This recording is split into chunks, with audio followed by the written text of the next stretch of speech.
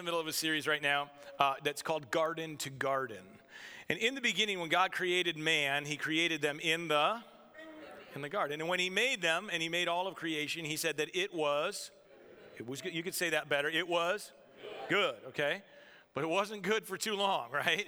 They didn't make it too long. And the Bible doesn't really tell you how long it was between it was good and it was not so good. But it seems as though in the timeline that it's only a few days, right? Just a short amount of time that goes by before Eve and Adam sin, right? And they walk out of the favor of the Lord and all of that stuff. But anyway, we are calling this garden to garden because when Adam and Eve, they took a bite of that forbidden fruit, right? They sinned against the Lord, and they went from living in the garden with God to a place really signing a contract that would end their life in the grave. But that's not the way that God really wanted it to stay. And we all know who helped it so that we could get back to the Lord. His name is? Okay, we just sang the song and we said Jesus like 75 times, at least. His name is? Jesus. Okay, so Jesus is God's solution to this graves situation. Okay, he comes and he dies on the cross, defeats the grave, and he rises again so that we could get back to garden status. Right?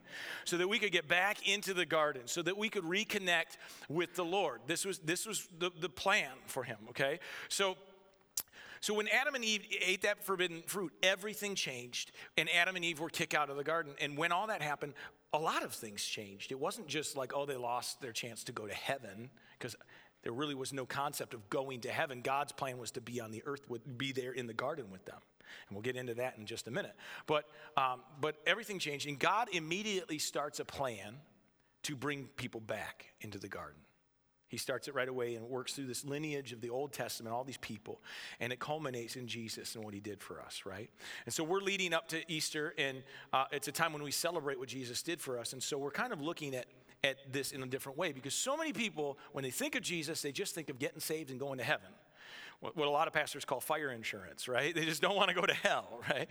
And so, but the reality is there's so many more things that we were supposed to have with the Lord before that we're missing in life today. But if we can get back to the garden, we can have those things here before heaven. You don't have to wait to heaven to have a kingdom of heaven life, right?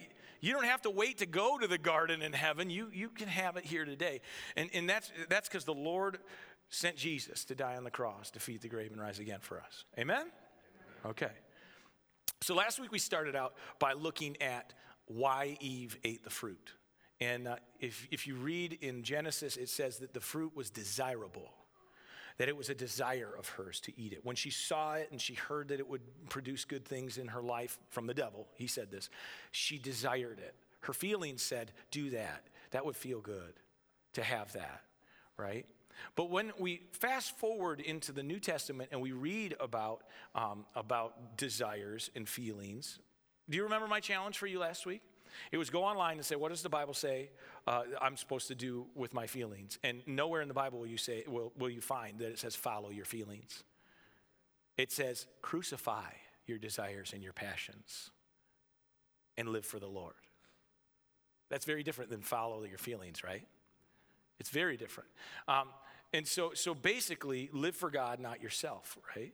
I said it this way last week. I said, who do you live for, the Father or your feelings? Because the devil wants you to do what feels good. How many people like to do what feels good? It's okay, you can raise your hand. My hand's up. I like to do what feels good, right? Like, we like to do what feels good. We want to do what feels good. And the devil will twist that and take that to present you and tempt you with things that feel good, but they're not of God. And so if he can draw you away to following your feelings instead of the Father, then he's won, right? Then he's got you right where he wants you. And so who do you live for? The Father or your feelings? And I challenged you last week to really evaluate, are you living for your own feelings or are you living for the Father, right? And what's interesting is that the very first command that God gave all of humanity was go and be what? Fruitful. And the devil's so cunning, the thing that he tempts Eve with is fruit. And so he takes this concept of go and be fruitful, and he teaches it, or he misconstrues it with Eve to be fill yourself with fruit. But God never called us to just fill ourselves up and be consumers. He asked us to contribute, to be fruitful and have fruit come out of us. the fruit of the Spirit, right? Love, joy, peace, patience, kindness, goodness, gentleness, self-control, right? Can you rip them off that fast by memory? I've only said that like 100 times.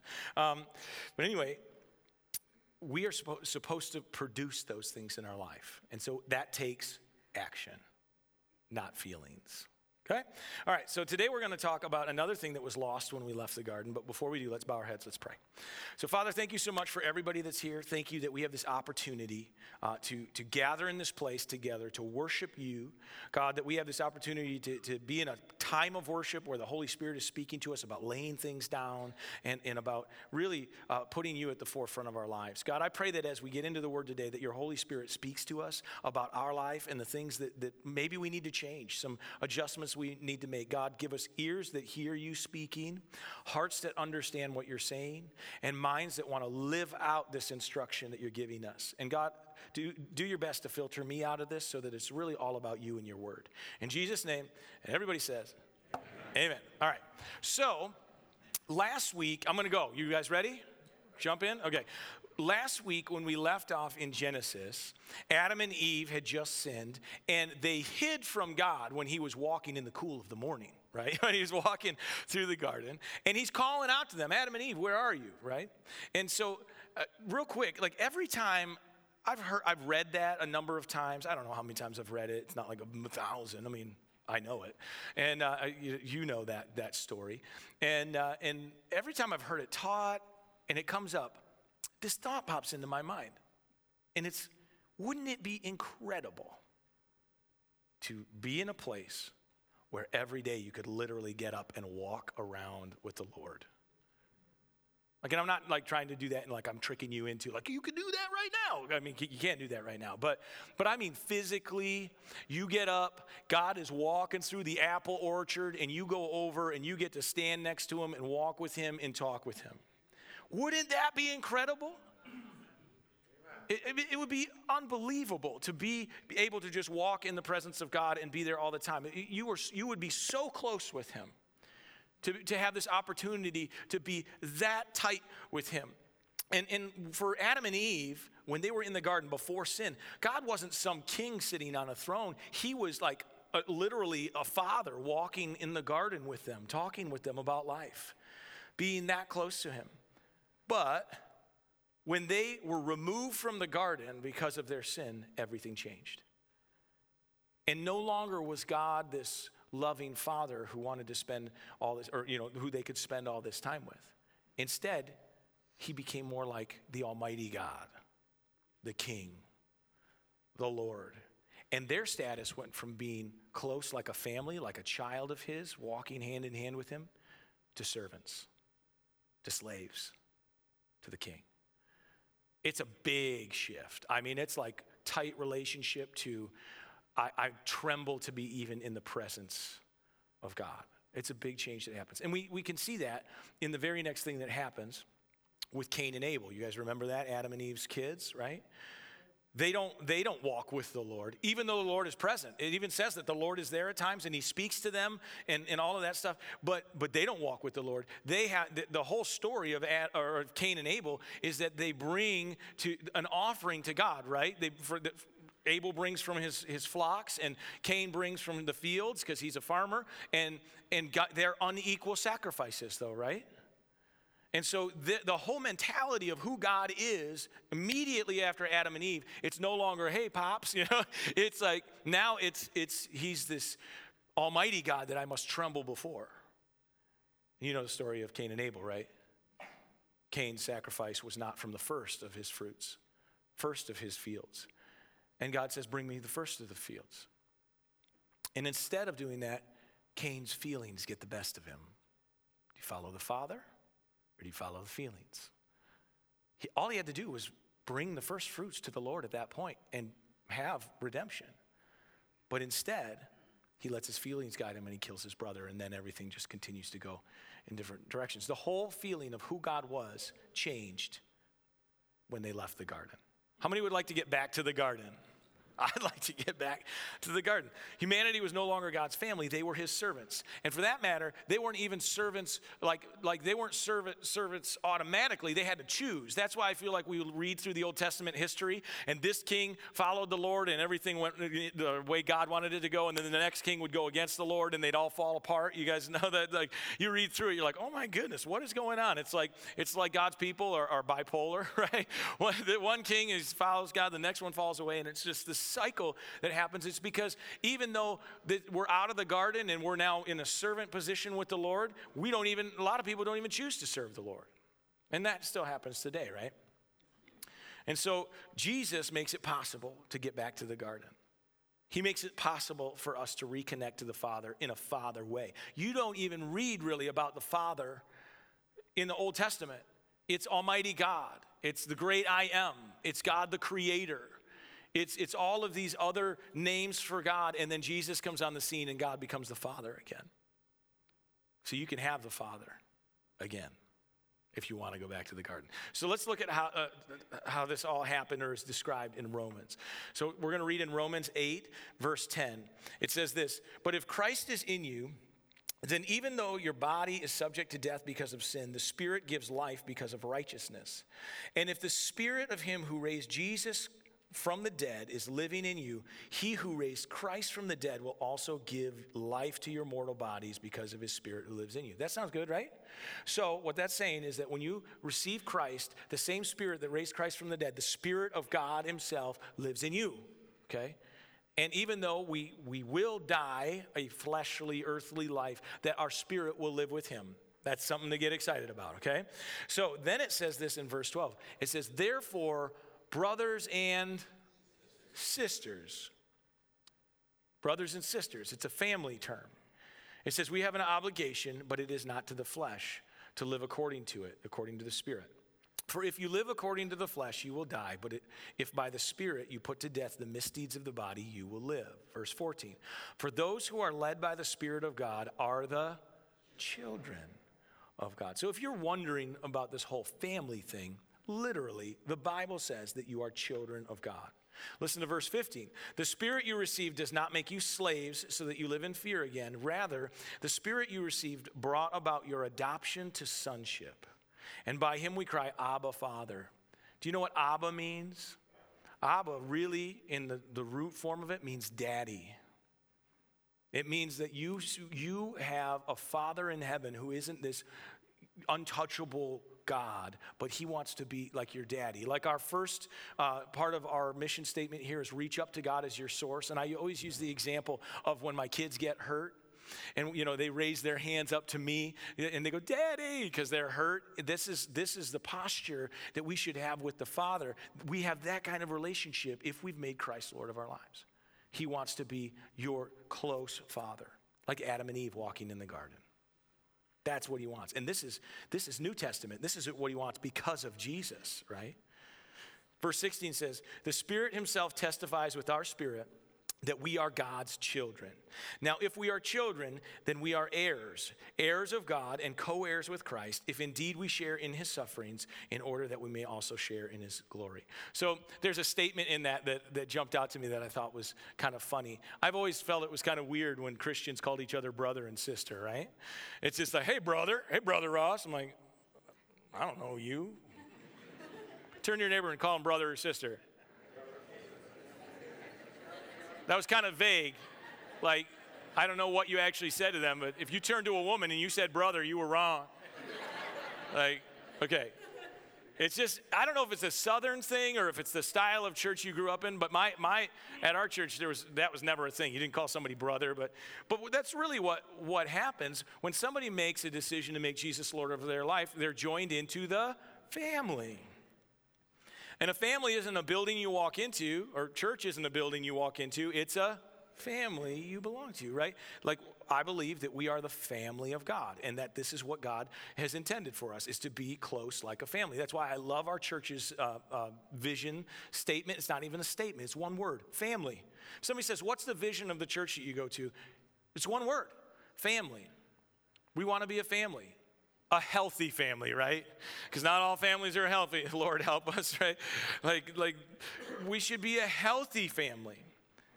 And I can really explain that to you with Scripture, what I mean, because there's a lot of families that aren't healthy. There's a lot of families where in the home it's not a good place. But let me read to you. We already read the Scripture. I'm going to read it again, and it's really talking about what the family of God should look like.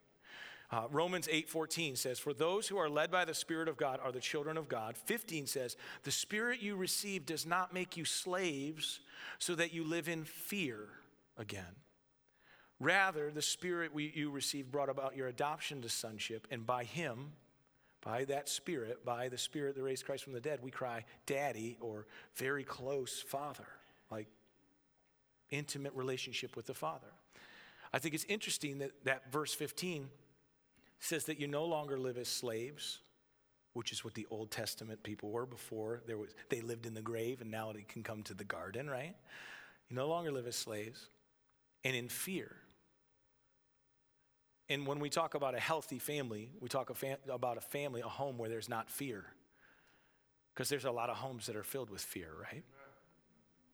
There are a lot of Christians who still believe that they need to be afraid of the Father. Through misconceptions and quotes and things that are taken out of context, and through all kinds of different things, it's like we need to tremble with fear in the presence of the Lord. No. Adam and Eve didn't tremble with fear in the presence of the Lord until after they sinned. Before they sinned, when God walked in the cool of the garden, they ran to their Father to walk with Him. So where are you? When you think of God, are you fearful that you're not good enough? Your sin has you hiding? Or do you want to get up and run to your Father? Because if you've made Jesus Lord of your life, if you have accepted the same Spirit that lived in Him, raised Him from the dead, into your life, then you don't have any sin to worry about. Because you were made righteous through the blood of Jesus Christ. That's why we celebrate Easter, right? Because all have sinned and fallen short of the glory of God. But because of Jesus, God sees us through His blood. You're not supposed to be afraid of God. You're supposed to be excited to sit on your dad's lap while you watch a movie.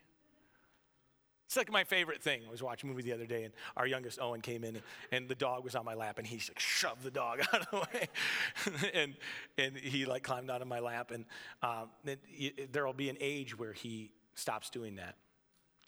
I don't want it to end, because that's a time where I feel so close.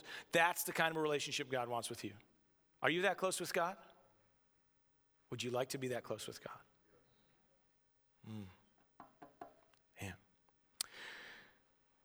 Has anybody here ever done Ancestry.com? Anybody? Okay, a couple people, not that many. I have not. But my wife's, Allison's mom and her grandmother have gotten into this whole like family legacy, learning about the family. So they did Ancestry.com. And on spring break a couple weeks ago, we were down at her parents' place in Florida, and Grandma lives right next door. Grandma came over, and we're sitting there eating dinner, and we're talking, and she goes, "Oh yeah, I just got my Ancestry.com thing, and you wouldn't believe it. My cousin was Elvis Presley."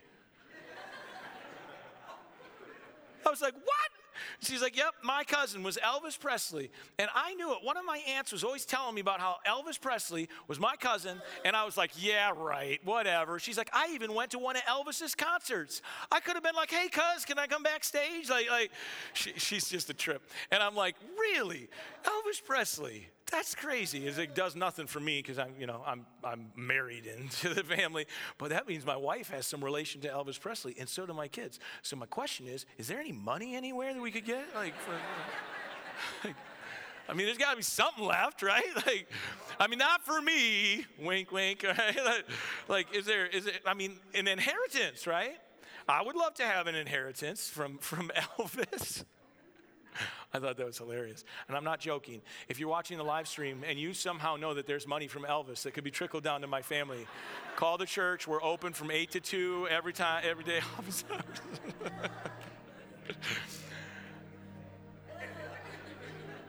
No, I'm not really joking. I'm trying to move on. But in reality, being part of a family means that you belong to something, right? It means that you're connected to something. And it also, in many times, it means that there's an inheritance connected to that. Now, for some of us, there's no money to be had in an inheritance or no homes to be had in an inheritance, but there is a legacy. There is life that has been passed down from generation to generation. There are character traits in the way that we look, right? There are some character traits in the way that we act. And so there is an inheritance to being part of any family, right? Did you know that when you were adopted into God's family, that you were put on a list to receive an inheritance? Like the Bible says it. Let me read it to you in this place. This is interesting. Ephesians 1:13, it says, "And you also were included in Christ when you heard the message of truth, the gospel of your salvation. When you believed, made Jesus Lord of your life, when you believed, you were marked with him, in him with a seal. That seal was the promised holy," what? So the Holy Spirit does a lot of different things. And that word Spirit comes up again. And last week we talked about the fruit of the Spirit. Today we've read scriptures that talk about living a life of the Spirit, about how our lives are redeemed through the same Spirit that raised Jesus from the dead, that we're filled with that Spirit. Okay? So when we make Jesus Lord of our life, we are marked with the Holy Spirit. I want to read 13 again, and now we're going to continue into 14. Okay, it says, "And you also were included in Christ when you heard the message of truth, the gospel of your salvation. When you believed, you were marked in him with a seal, the promised Holy Spirit, who," verse 14, "is a deposit guaranteeing our inheritance until the redemption of those who are God's possession to the praise of his glory." That line is really interesting. Those who are God's possession. Let's go back to the garden. God creates the garden. He puts the trees and all the stuff in the garden, animals. He makes man, and he puts man and woman in the garden. Really, we were God's possession. He created us. He loved us. We were his until Adam and Eve decided to walk away. But this says that if we receive salvation through Christ, that we are marked with the Holy Spirit, that we are on the list for the inheritance that God has for us, and we are now again his possession. We went from garden to garden, right? Isn't that cool? When I read scripture and stuff like that comes out, I think it's just so powerful. And it should speak to you about how important you are to God, that he goes through so many years of this process to get Jesus here, and that he hasn't stopped even 2,000 years later. There's a statement that kept going through my head this week, and I wanted to figure out a way to get it into my message. And so I just put it in here. And it's this. It's family is who you are, not who you follow. Like your family is who you are.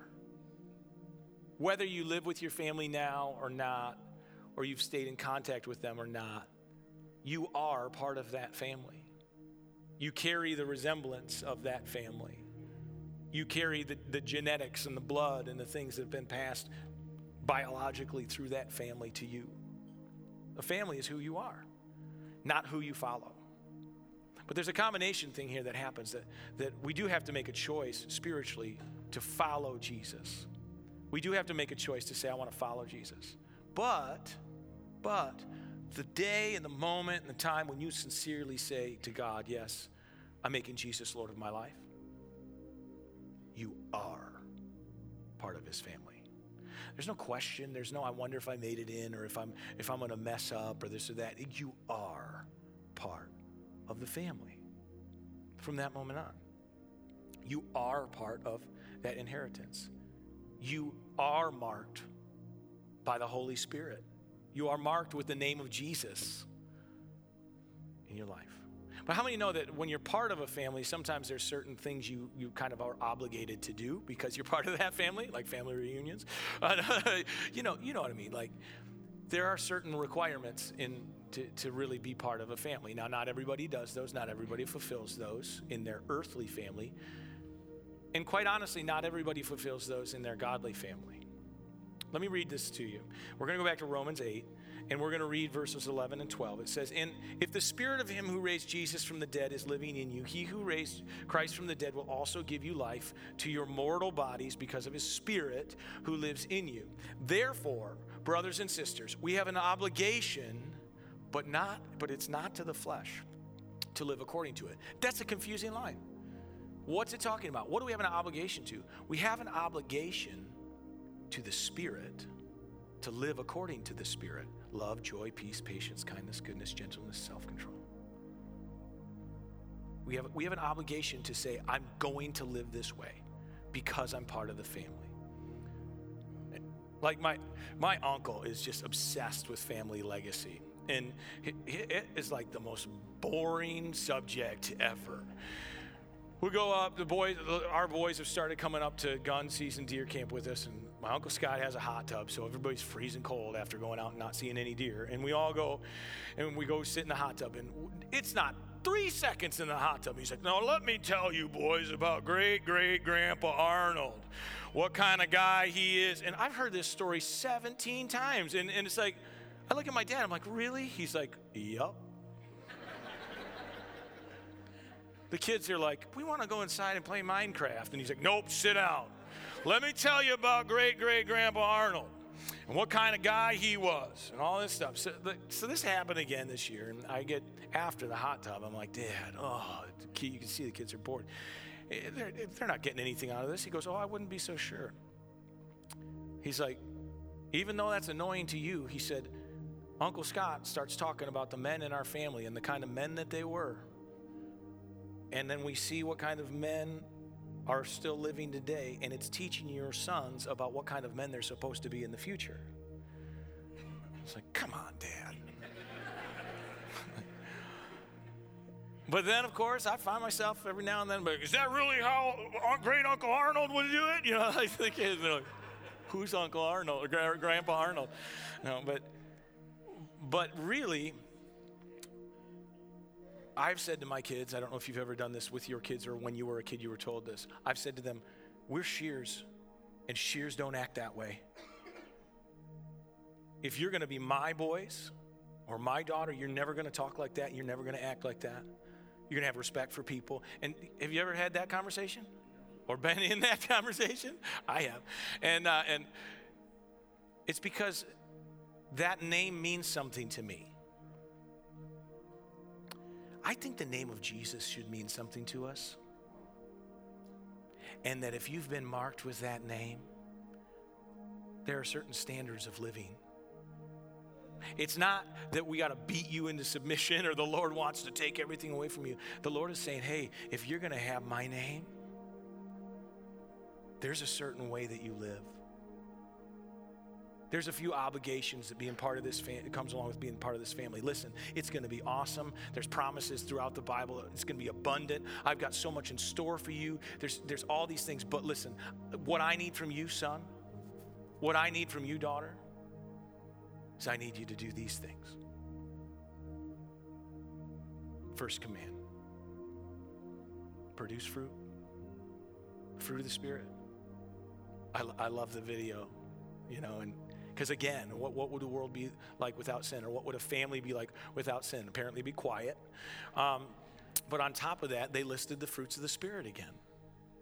Like what if we really, as children of a Father who loved us so much that he gave everything for us, what if we were also the kind of children that would say, I want to honor my Father with every part of my life?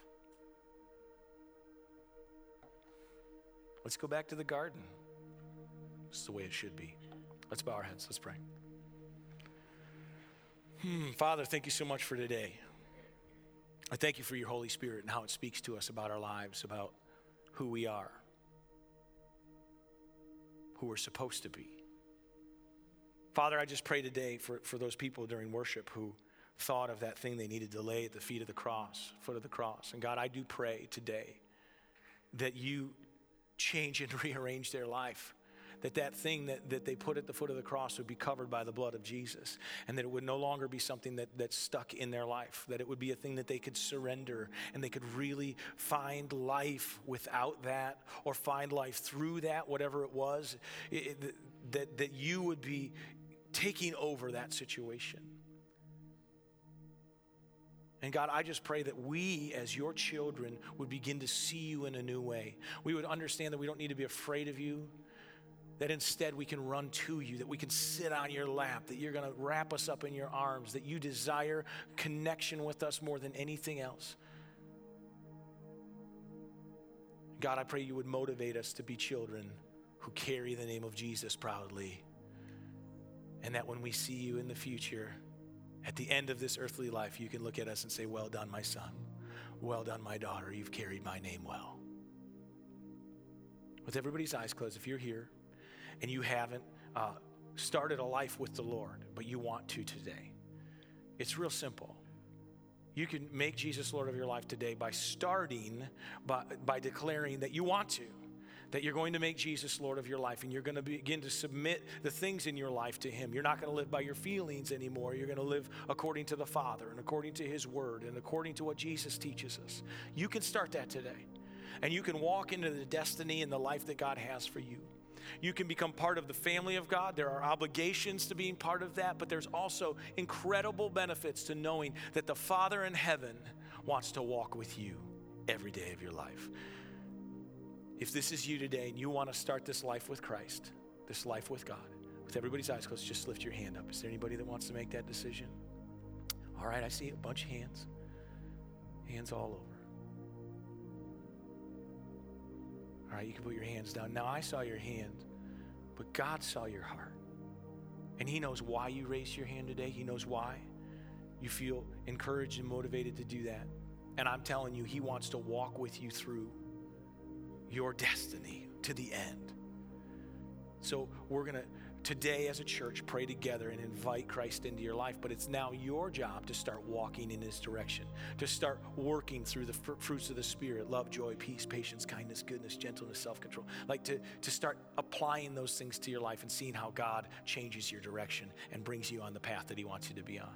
So as a church family, let's just pray these words together. Say, Lord, thank you for loving me.